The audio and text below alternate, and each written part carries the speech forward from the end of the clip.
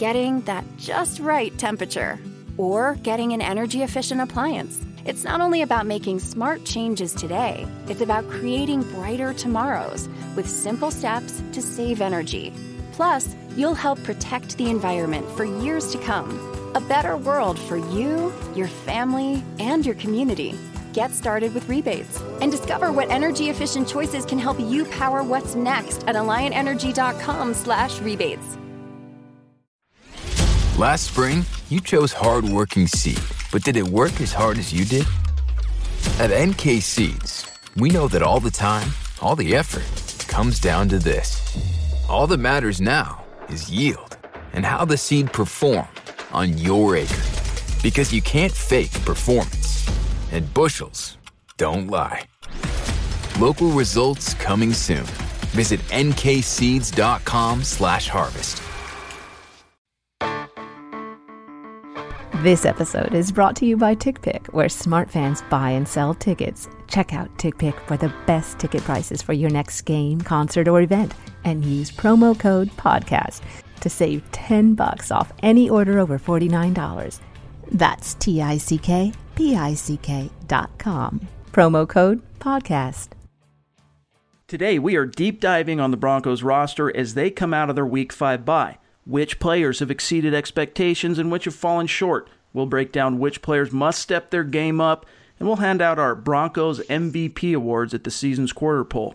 You are listening to the Huddle Up Podcast. Welcome to the Huddle Up Podcast, your go-to show for all things Broncos.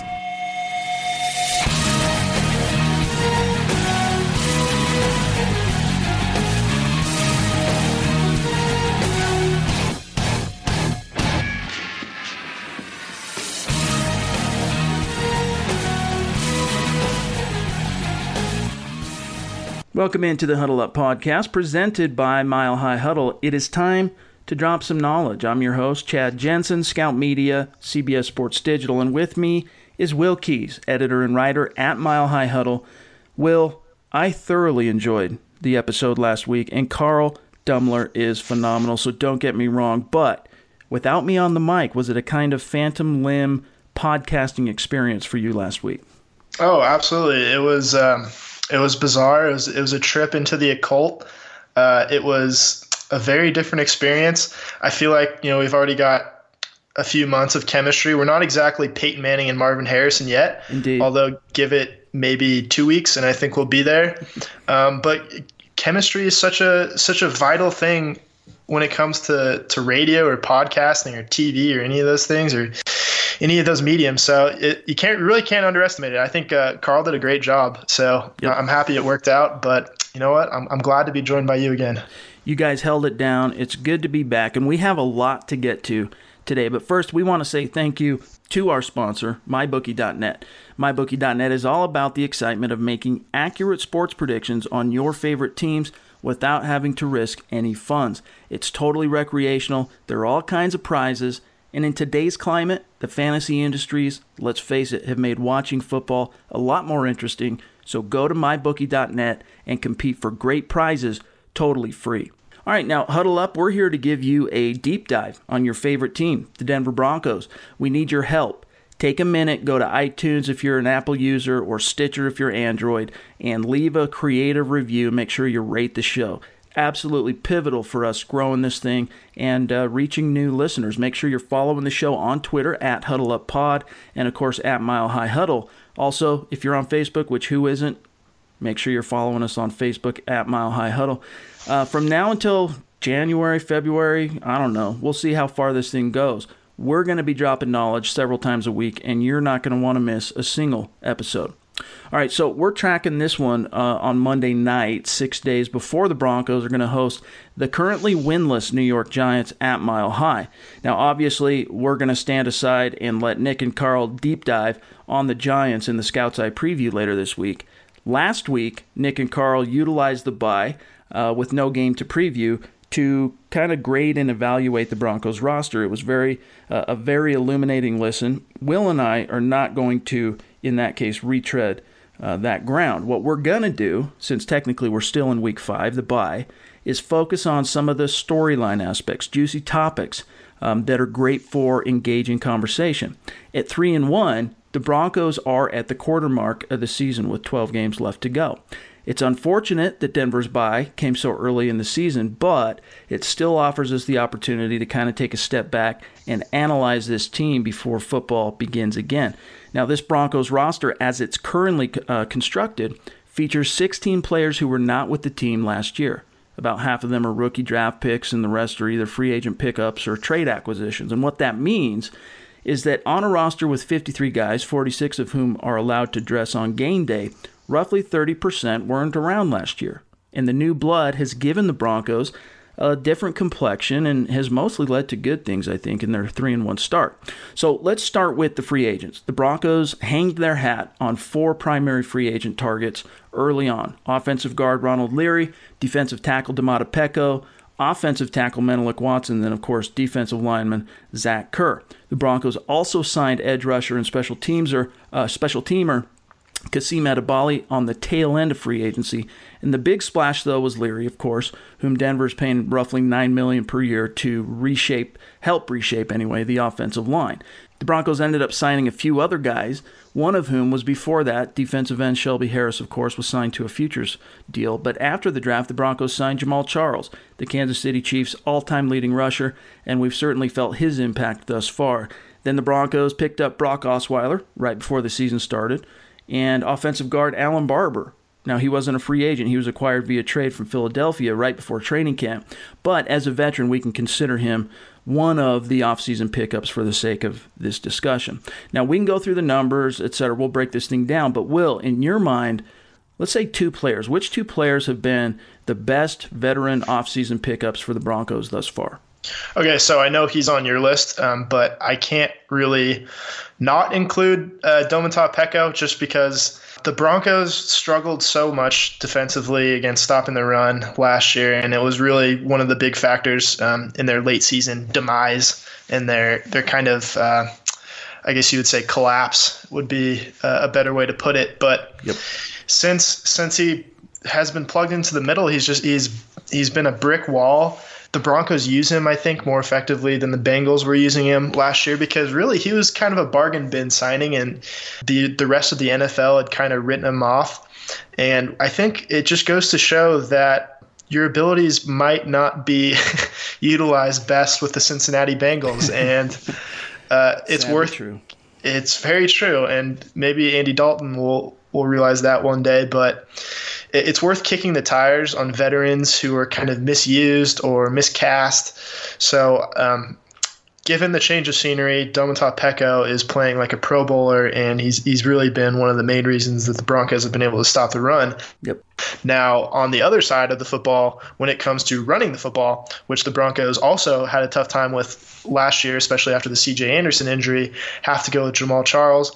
And I know you can attribute a lot of it to the offensive line, but I think the element of speed that Jamal Charles brings to the offense, even if he's lost the step since his Kansas City days, he's still one of the more explosive players at running back in the league, I think. Yeah. And really, if you look at the stats, he doesn't have a huge sample size. He's only carried the ball 33 times. We all knew that CJ would be the bell cow back going into the season, and that's been true, and he's been incredibly effective. But he's carried the ball 33 times for 175 yards. That's 5.3 yards per carry, which is at the top of the league.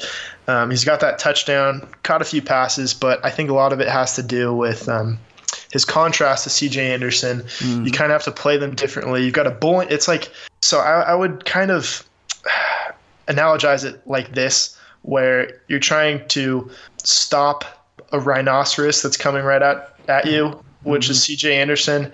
And then the next play, you're trying to grab onto a cheetah and kind of wrangle it down. And it's so hard to do, and it takes a different mindset, and it loosens up the defense. And I think that's a really valuable thing for an offense to have. And so that's why I'm going with Peko and Charles. 2 excellent choices. We are in agreement on Peko. I mean, what more can be said? I mean, he's not lighting up the stat sheet, but in a 3-4 system, especially attacking system, the way it's set up, you're not going to see Domata Peko. You say Domata, I say Domata.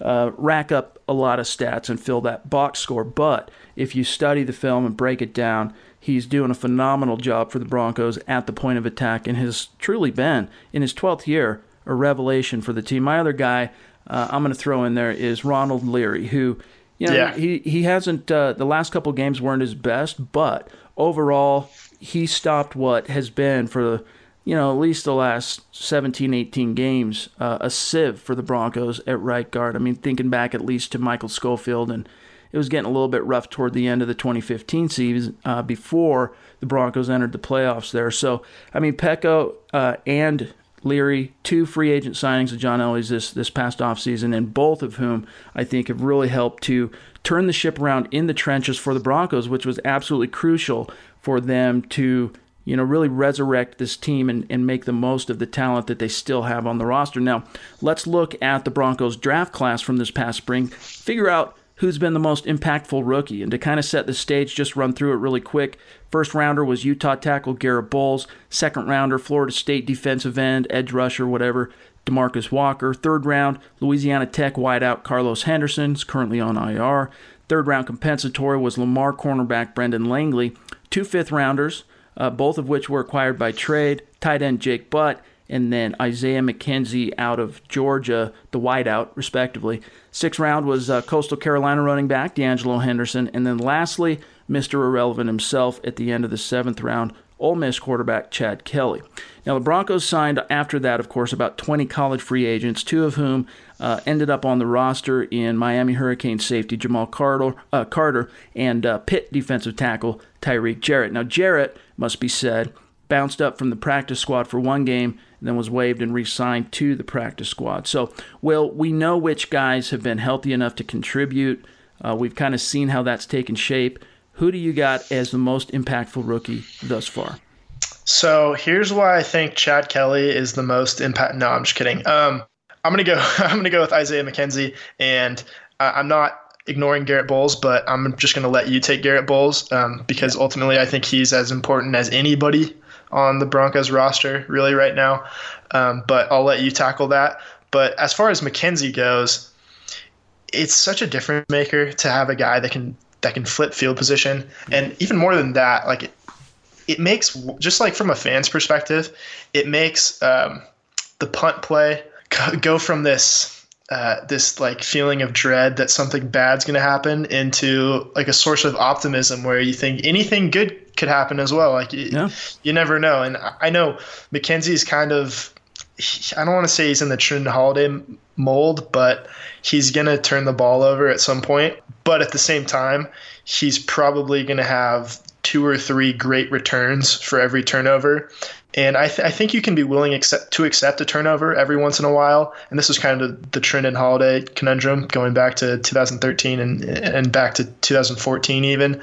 But how much are you willing to tolerate from a punt returner?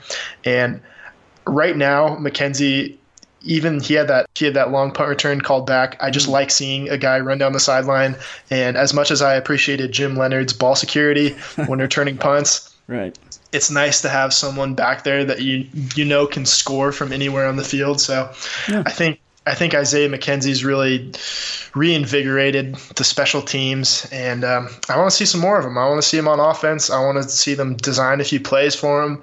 But it's really a big difference, and it showed so far. You know, he had that 29-yard punt return against the Raiders. He had a great return in the opener against the Chargers, and we don't talk about it, but field position and special teams and those big chunk plays off of returns, they win games. And Isaiah McKenzie's doing his best right now.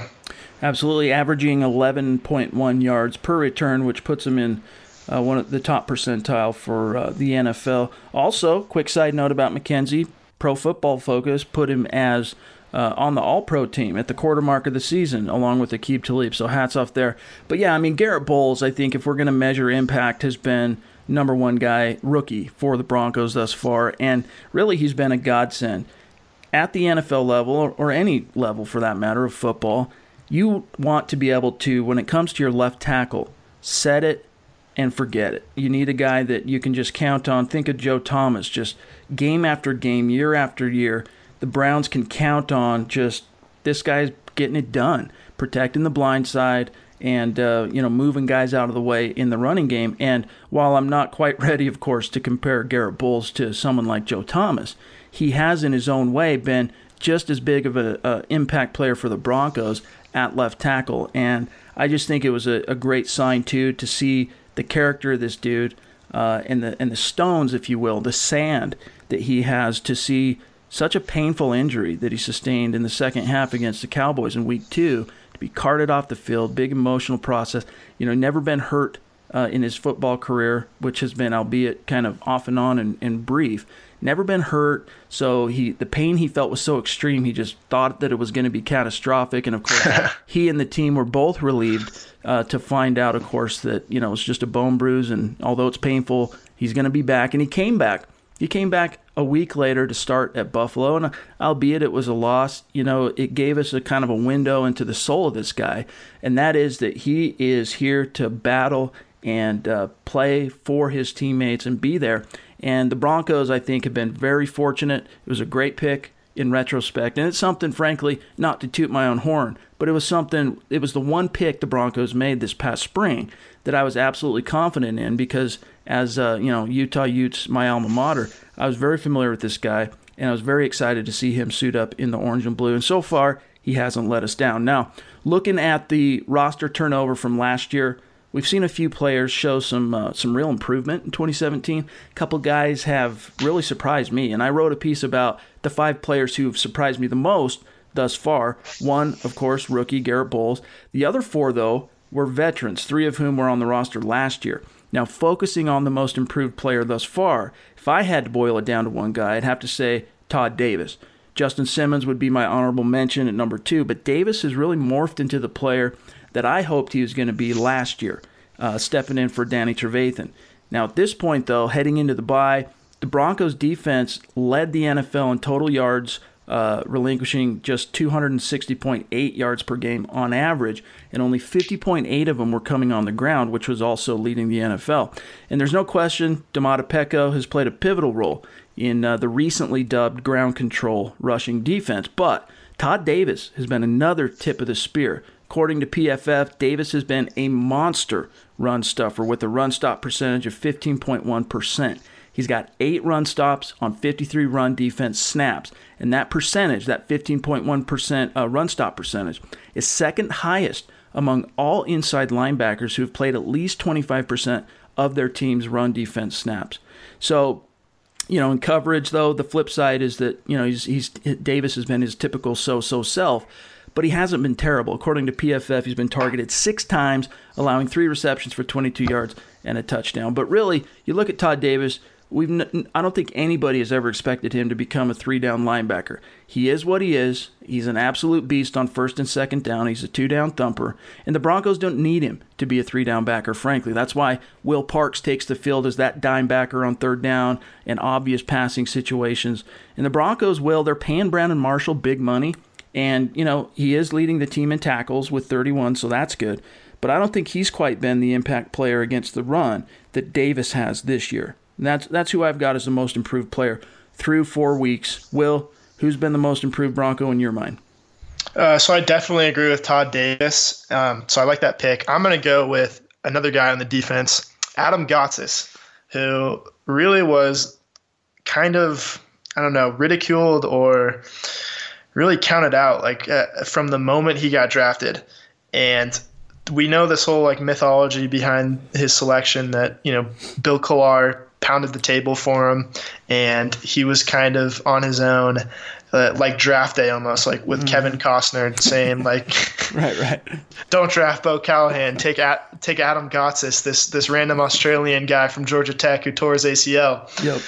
But a year into his career, the pick has been completely justified, and I don't even think what he's done this year could have been expected in the normal, in the best case scenario where a guy's coming off of an injury and he has another year to heal that ACL, and he's learning the pro game and he's improving his body. And we heard so many offseason tropes that never come to fruition about, oh, this guy's in the best shape of his career and he's really going to make an impact. And more often than not, it's kind of the old Noshan Moreno trope that we got used to hearing every year, and it really didn't take until like the last couple of years in a Bronco uniform.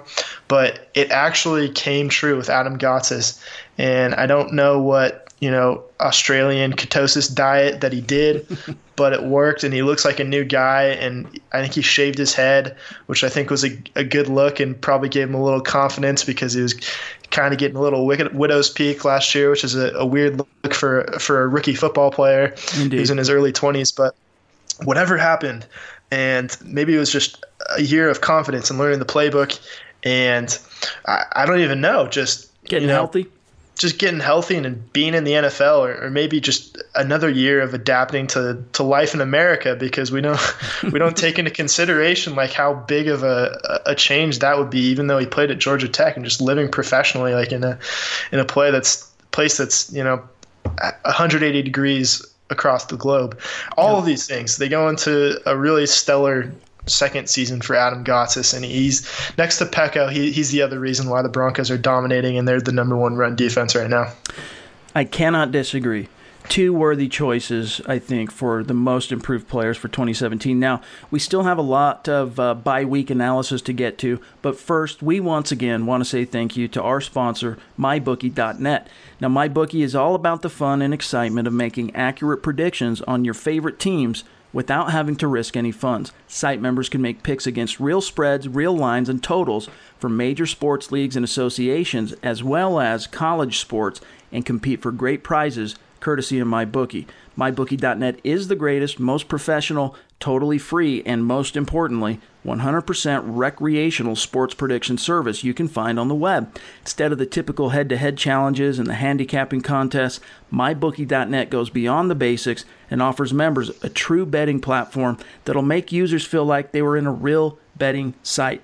MyBookie is not a gambling or a play-for-money site. It's a free sports wagering website built for millions of sports fans to provide them with a platform to participate in picking games and predicting scores and competing for free prizes without risking any money. Just like the Office Pick'em contest and fantasy football, MyBookie brings a deeper enjoyment and excitement to watching our favorite teams by increasing the stakes. It is fun, and for no cost, you get to make predictions and qualify for prizes. Again, the service is absolutely free for all users, and we say thank you to MyBookie for sponsoring the Huddle Up podcast. All right, we've got our most improved players nailed down and in the books. But every year, there's always that handful of guys who fail to live up to expectations. For example, last year, following his role in the playoffs and in the Super Bowl, I think we were all expecting some big things from Benny Fowler, but he injured his elbow in the preseason and was never quite the same player. So the injury bug can play a role in such regressions. But this time around, I can think of a few players who've really disappointed me. But Will, why don't you start us off with this one? Your biggest disappointment thus far? So I'm going to have to go with our right tackle, another free agent acquisition from the Oakland Raiders, Menelik Watson. I do think he has played better recently, but his start to the season was really kind of terrifying and disappointing. That's a good word for it, terrifying. Yeah, well, I was a little afraid for Trevor Siemian and his well-being, but we have to keep in mind at the same time, I don't want to be too negative towards Watson, because I think he's turning it around, and I think he's a much better solution than say Donald Stevenson or Ty Sambrailo, who's no longer on the roster. But he had a tough time, obviously, with Melvin Ingram in the first game, and I think most people have this season. He's definitely been one of the most dominant pass rushers in the NFL, and so is DeMarcus Lawrence, who he had a really tough time with in week 2. So I think you have to kind of adjust for his level of competition. And I think something that we don't talk about very often, or maybe I know we've brought it up, but it doesn't really get talked about in other NFL media circles. Yeah. But it's almost – right tackle has almost become more important than left tackle. Mm-hmm. And I know that every starting quarterback in the league is right-handed, and so they're facing right tackle, so it's a little bit easier to see. But teams are putting their best pass rushers on the defensive left, which would line them up directly with the right tackle. And we've seen that with Von Miller in his career. Yep. He's always going up against right tackles who are traditionally, the weakest part. Almost always weaker than left tackle, just because there's such a scarcity of good tackles. It's almost like, quarterback, where it's hard to find a good one. And, you have Justin Houston on the right side, and Khalil Mack and Melvin Ingram and DeMarcus Lawrence and all these guys. And you're just getting every team's best pass rusher every week. And so I realize it's really, really hard to play right tackle. And it's weird because the left tackle is kind of given the easier job these days, even though we place a bigger premium on left tackles, because you wouldn't necessarily pay top dollar on the offensive line for a guy to slide over to right tackle. Yeah. It's almost thought of as secondary, but really it's just as important. And that's why they've been shipping, and putting a tight end over there to help him out, and having CJ Anderson ship like he did with Khalil Mack last week, which helped a little bit. I think if you can get out of a game with only 2 sacks from Khalil Mack, you can almost consider that a win. Yeah, at least in Denver. Yeah, really. We know what the alternative is. Yep. But overall, they paid Watson pretty decent money to play right tackle, and he was kind of their savior at the position, and it really hasn't worked out tremendously so far through 4 games. I mean, I'll give him a pass against the 2 guys that I mentioned earlier, but it doesn't get easier because you're playing Justin Houston coming up soon, and next week they've got Jason Pierre-Paul and Olivier Vernon off the corner, so it's going to be tough. But it goes to show that you better have a good right tackle in this league. Absolutely, and I would just say, in response to that at least Menelik Watson coming into the bye was at least trending in a little bit more consistent direction. So hopefully he can continue that trajectory. Now, for me, it comes down to 2 guys, and I think ultimately I'm going to have to go with Max Garcia as my biggest disappointment thus far. And really it just comes down to the fact that, this is a guy, an original Broncos draft pick from 2015, 4th rounder, who going into his 3rd season was really tapped as the incumbent to start opposite of Ronald Leary, the big free agent prize. And he was so inconsistent in off-season training programs that they had to go off team and make a trade to get Alan Barber just to feel semi-confident in the position. And that has resulted obviously in them doing, timeshare basically at the left guard position. And I don't think it's necessarily helping the team to do that, because on one hand, you've got Max Garcia, who is arguably a better run blocker than the veteran Alan Barber. But in pass blocking situations, he's a liability on the field.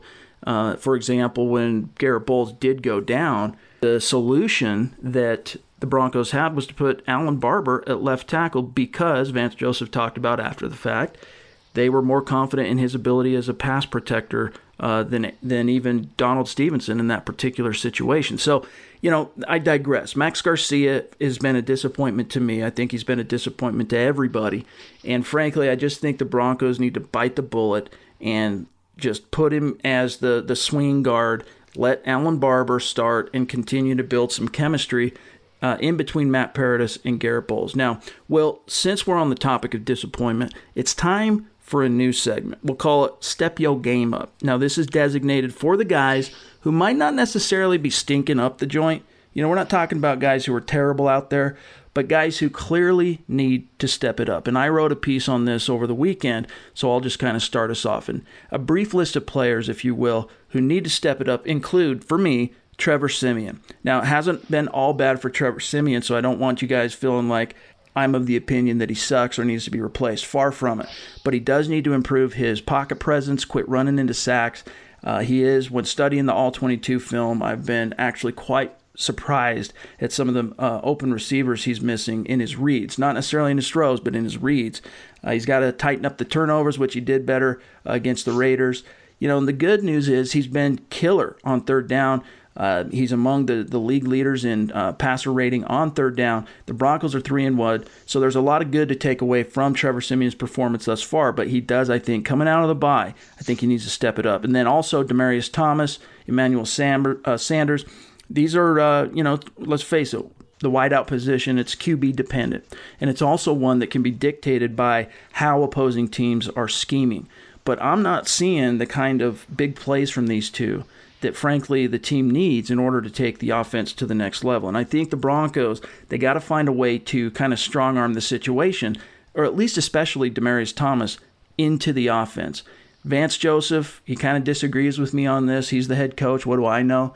He spoke to this very issue on Monday. In fact, here's what he said, just real quick. No.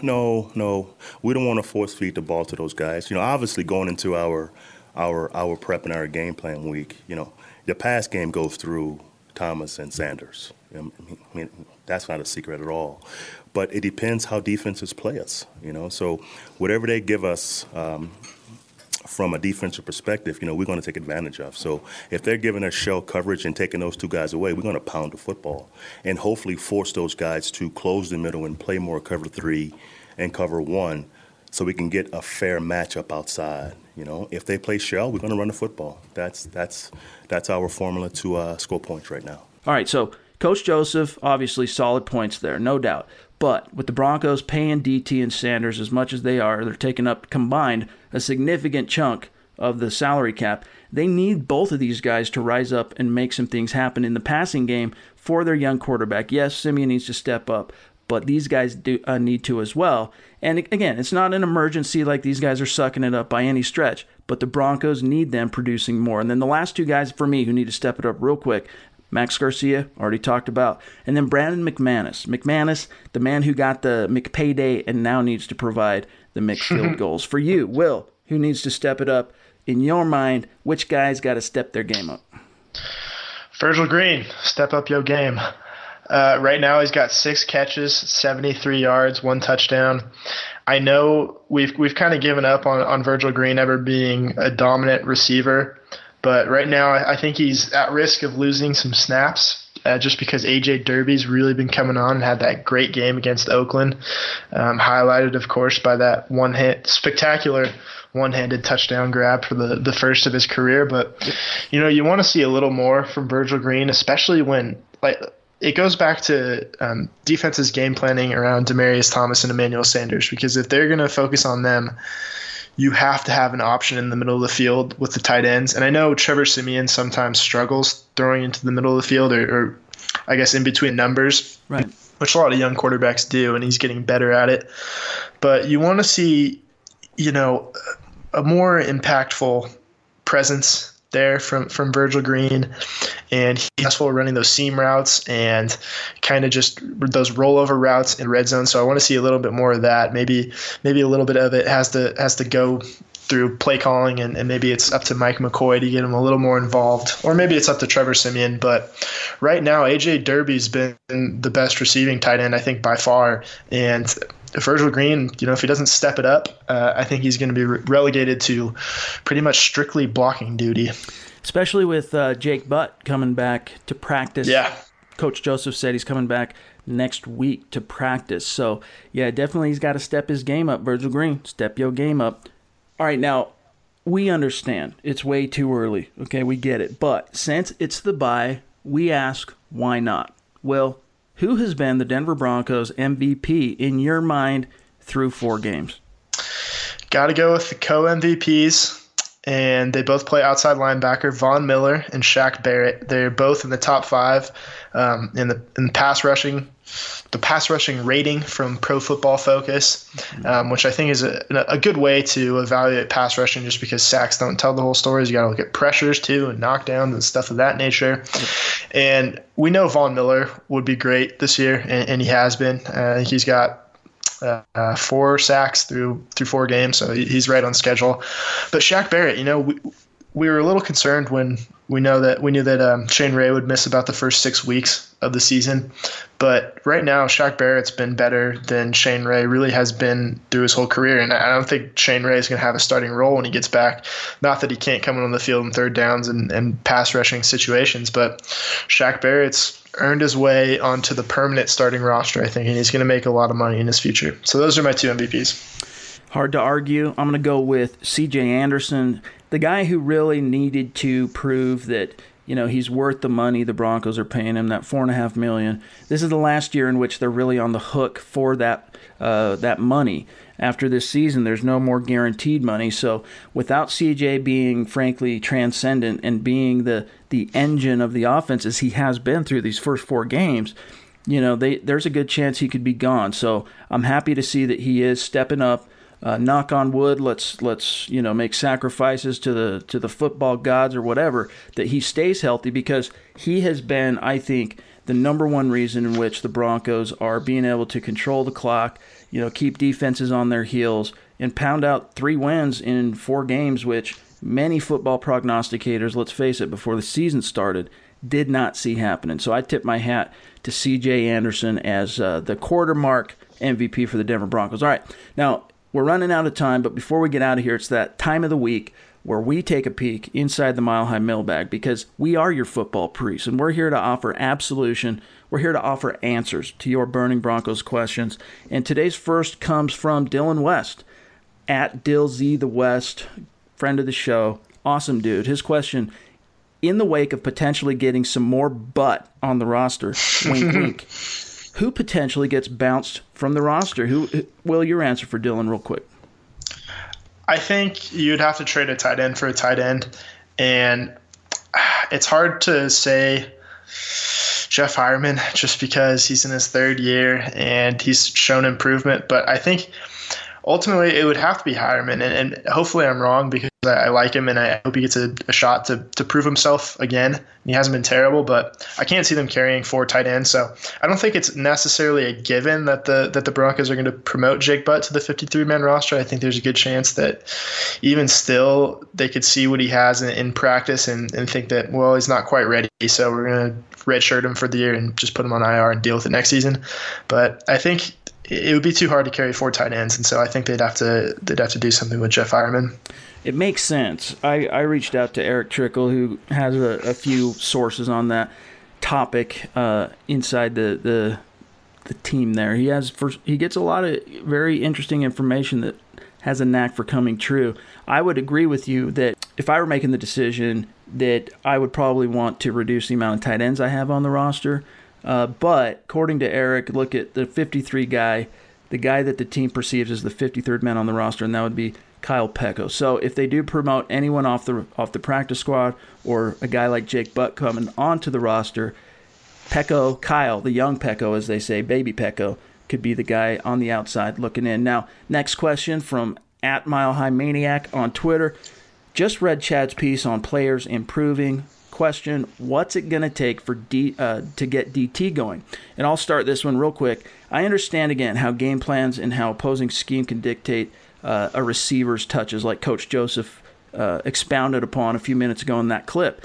And quarterback play does as well. But we all got excited, if we think back, when Mike McCoy returned to Denver, about the prospect of Demaryius Thomas taking some bubble screens to the house, some design plays to get him the ball in space. I can only think of 1 or 2 such plays thus far that were really designed to get DT the ball on a screen, for example. They got to find ways to get him isolated in coverage, send him in motion, whatever it must be. There are ways, but they can't come at the expense of the greater good. And right now, everything flows from the running game, and I get that. So it's a balance of DT finding a way to make more plays, a balance of Trevor Siemian and the coaches finding a way to do so as well, and keeping the running game strong. Will, any insight here from Mile High Maniac? It's kind of what I talked about with Carl last week, where I think Demaryius Thomas is sort of similar to the way Adrian Peterson plays running back, where he needs a few carries to warm up and kind of hit full stride. So just get the ball in his hands anyway, really. I don't think it's really too much of a detriment to the offense to just say, all right, first play, we're going to throw a slant to DT, or we're just going to, toss him a quick bubble screen or give him a jet sweep or something, because he's still a fast guy. Give him a jet sweep every now and then. So just get him going, get him engaged in the game. Not that he's losing focus, but, he does better when he knows he's involved in the game plan earlier. I don't know the psychological reason behind that or anything, but he differs from Emmanuel Sanders, who's kind of instant offense in that way. So if you can just get the ball in his hands, I think good things will happen. Agreed. Last question from Hannah May @Han_May_6 on Twitter. Question: why do you think Trevor Siemian and Emmanuel Sanders seem to have a disconnect? just a product of a lot more practice with the second-team receivers? Will, your answer for Hannah? I don't know if they have a serious disconnect. I think Emmanuel Sanders is just a little more vocal, and he's a little more boisterous when he is expressing his discontent with being left wide open or anything like that. Demaryius Thomas or one of the tight ends or Benny Fowler are never going to really make a big deal out of it, but that's who wide receivers are. And I'd have to say that Emmanuel Sanders is a lot closer in nature to Antonio Brown than he is Andre Johnson or someone like that. So I think that's the reason we notice it. I don't think they have any type of disconnect or lack of chemistry on the playing field. I think he just, it's more apparent with Emmanuel Sanders than it is with anybody else when things don't go his way. Yeah, he's going to act out. He's going to, stomp up and down, gesticulate, all that stuff. But I think it's, a lot of people have talked about, Trevor Siemian had to split reps with Lynch in the preseason, and who knows how much that affected potential chemistry. And there might be something to that in terms of that's fair. Getting on the same page with the new playbook. But we can't forget, he started 14 games with Emmanuel Sanders last year. So I think just give it a little bit more time. Let Trevor Siemian continue to assimilate Mike McCoy's offense, and let these guys continue to build chemistry. And I think overall, with both of the receivers, they're going to find a way to weave it more consistently into their overall offensive attack. Now, before we get out of here, we want to also say thank you to our sponsor, Audible. Get a free audiobook download and a 30-day free trial at audibletrial.com/huddleup. You get over 180,000 different titles to choose from for your iPhone, Android, Kindle, or MP3 player. It's a phenomenal way to support the show. If you appreciate what we're doing on a weekly basis, it's a great way to support us by patronizing our sponsors. And you've heard me talk about this many, many times. This is an app I use every day. I listen to it today on my commutes in the car. So this isn't something, this is something I'm very passionate about. So you get a free book, you get a 30-day trial. If you don't like it, you cancel. So that's audibletrial.com/huddleup. We appreciate you. But that's all the time we have for today. You can find Will in the Twitterverse at WillKey6, myself at Chad N. Jensen. Tweet us your questions. We're always going to try to address your concerns on the show as often as we can. Look for Nick and Carl's preview of the Giants game by Thursday morning-ish.